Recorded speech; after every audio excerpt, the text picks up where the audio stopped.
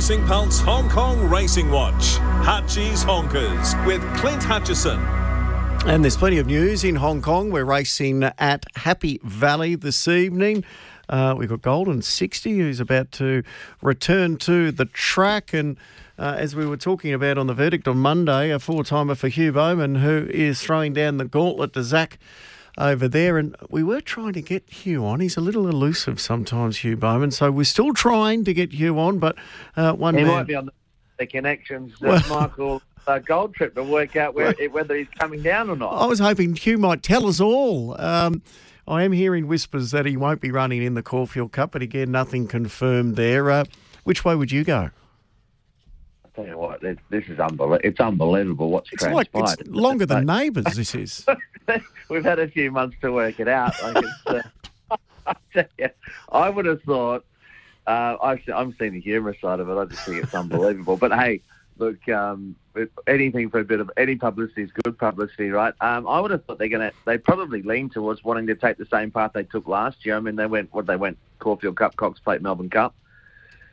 Yep. Probably do the same. Yep. I think they'll do the same. Do you think if we had a live camera in the office at Kieran Maher and Dave Eustace Racing, there'd be Kieran and Dave and maybe one of the connections just standing there doing rock, scissor, papers until they get a result?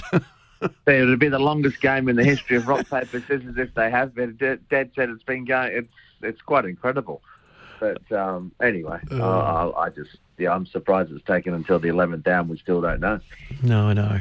Have a think too while we talk Hong Kong racing. I'll ask you for your favourite Caulfield Cup moment as well, which the listeners have been giving us plenty of great Caulfield Cup moments over the years. Do you like tonight's meeting?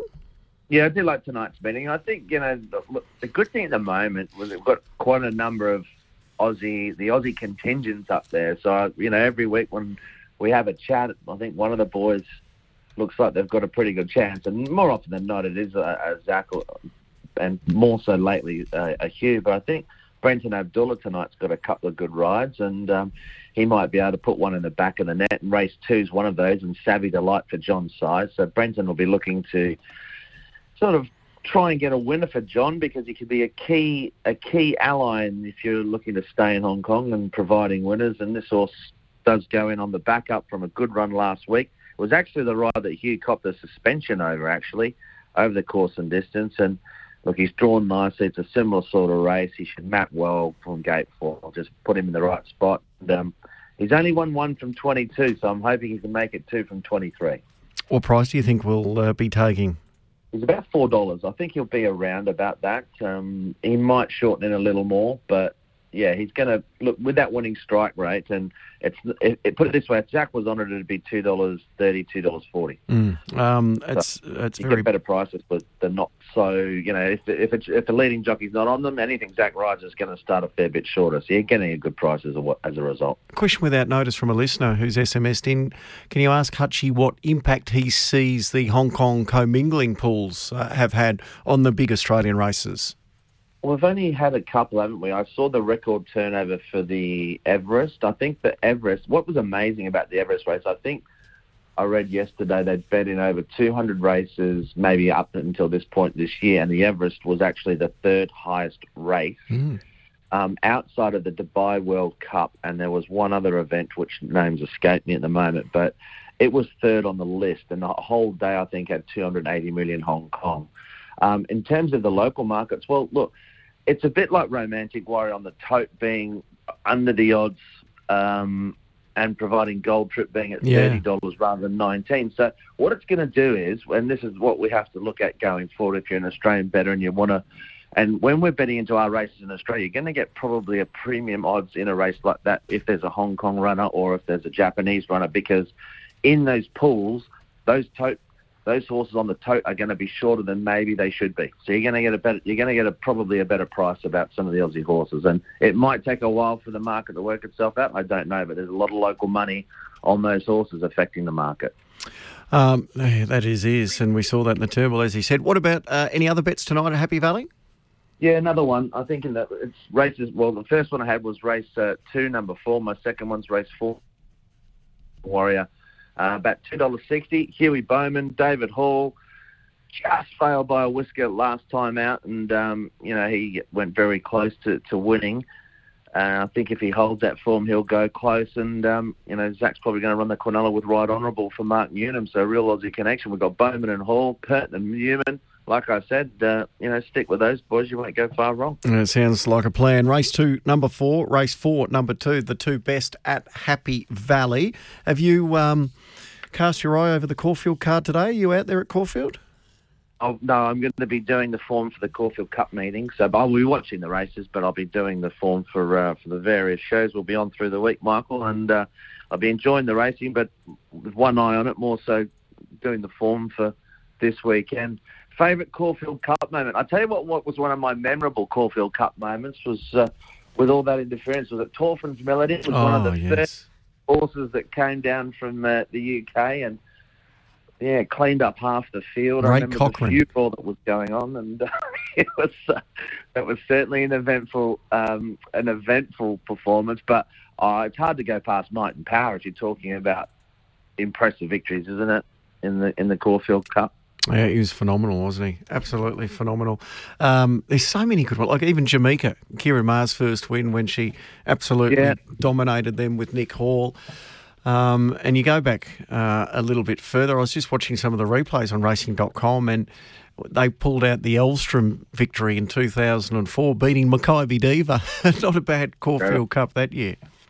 I remember you mentioned Jamaica. She was a ripper. I don't think I tipped her that year either. I was back here. And the thing that really stands out to me, and this was an amazing sporting achievement, Nick Hall, to get down to that weight to ride. And that day he looked so gaunt. And, I mean, it was incredible what he put his body through to get to that race, to ride that weight. I mean, it was an unbelievable sort of human effort, I think, for a kid or a guy. I mean, what would he weigh now?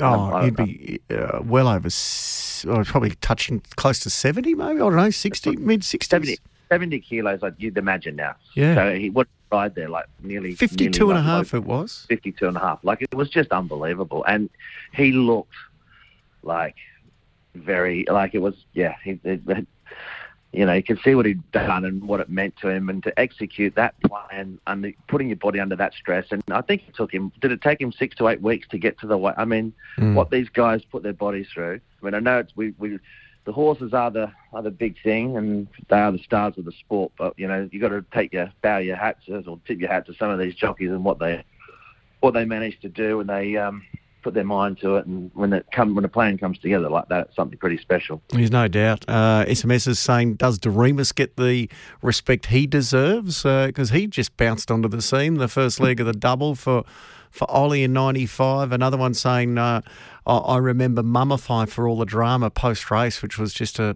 terrible postscript when he was so gutsy to win that race in 03. What about the other one with RS Dying, Damien Oliver? RS famously on Viandacross.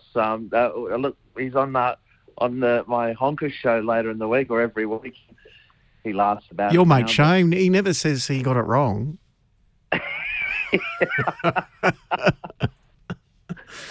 Some jockeys are harder to convince than others, Michael. And what about if we go back? Right part of the track. What can you do? That was a pretty good era, wasn't it? When you look back, Siddiston, and then Let's Elope the year after. The remember down the outside, 48 and a half. Bart Cummings, Stephen King, and then won everything that spring carnival. Incredible. It's always that you do go through that honour roll, and no matter, I know there's been times, and probably more so in recent history, where they say, is it the lead up to the Melbourne Cup that it was? It still is. It's still a good indicator. You run well there, you run well in the Cup. Simple as that. Hutchi, good punting tonight and today, and we'll look forward to hearing all your thoughts on Caulfield Cup Day throughout the week, and we'll catch up with you on Saturday Contenders. Contenders, can't wait. Looking forward to it. Good on you, Hutchi. Hong Kong Hutchi just recapping his best tonight. Race 2, number 4, and race 4, number 2. We'll take a break.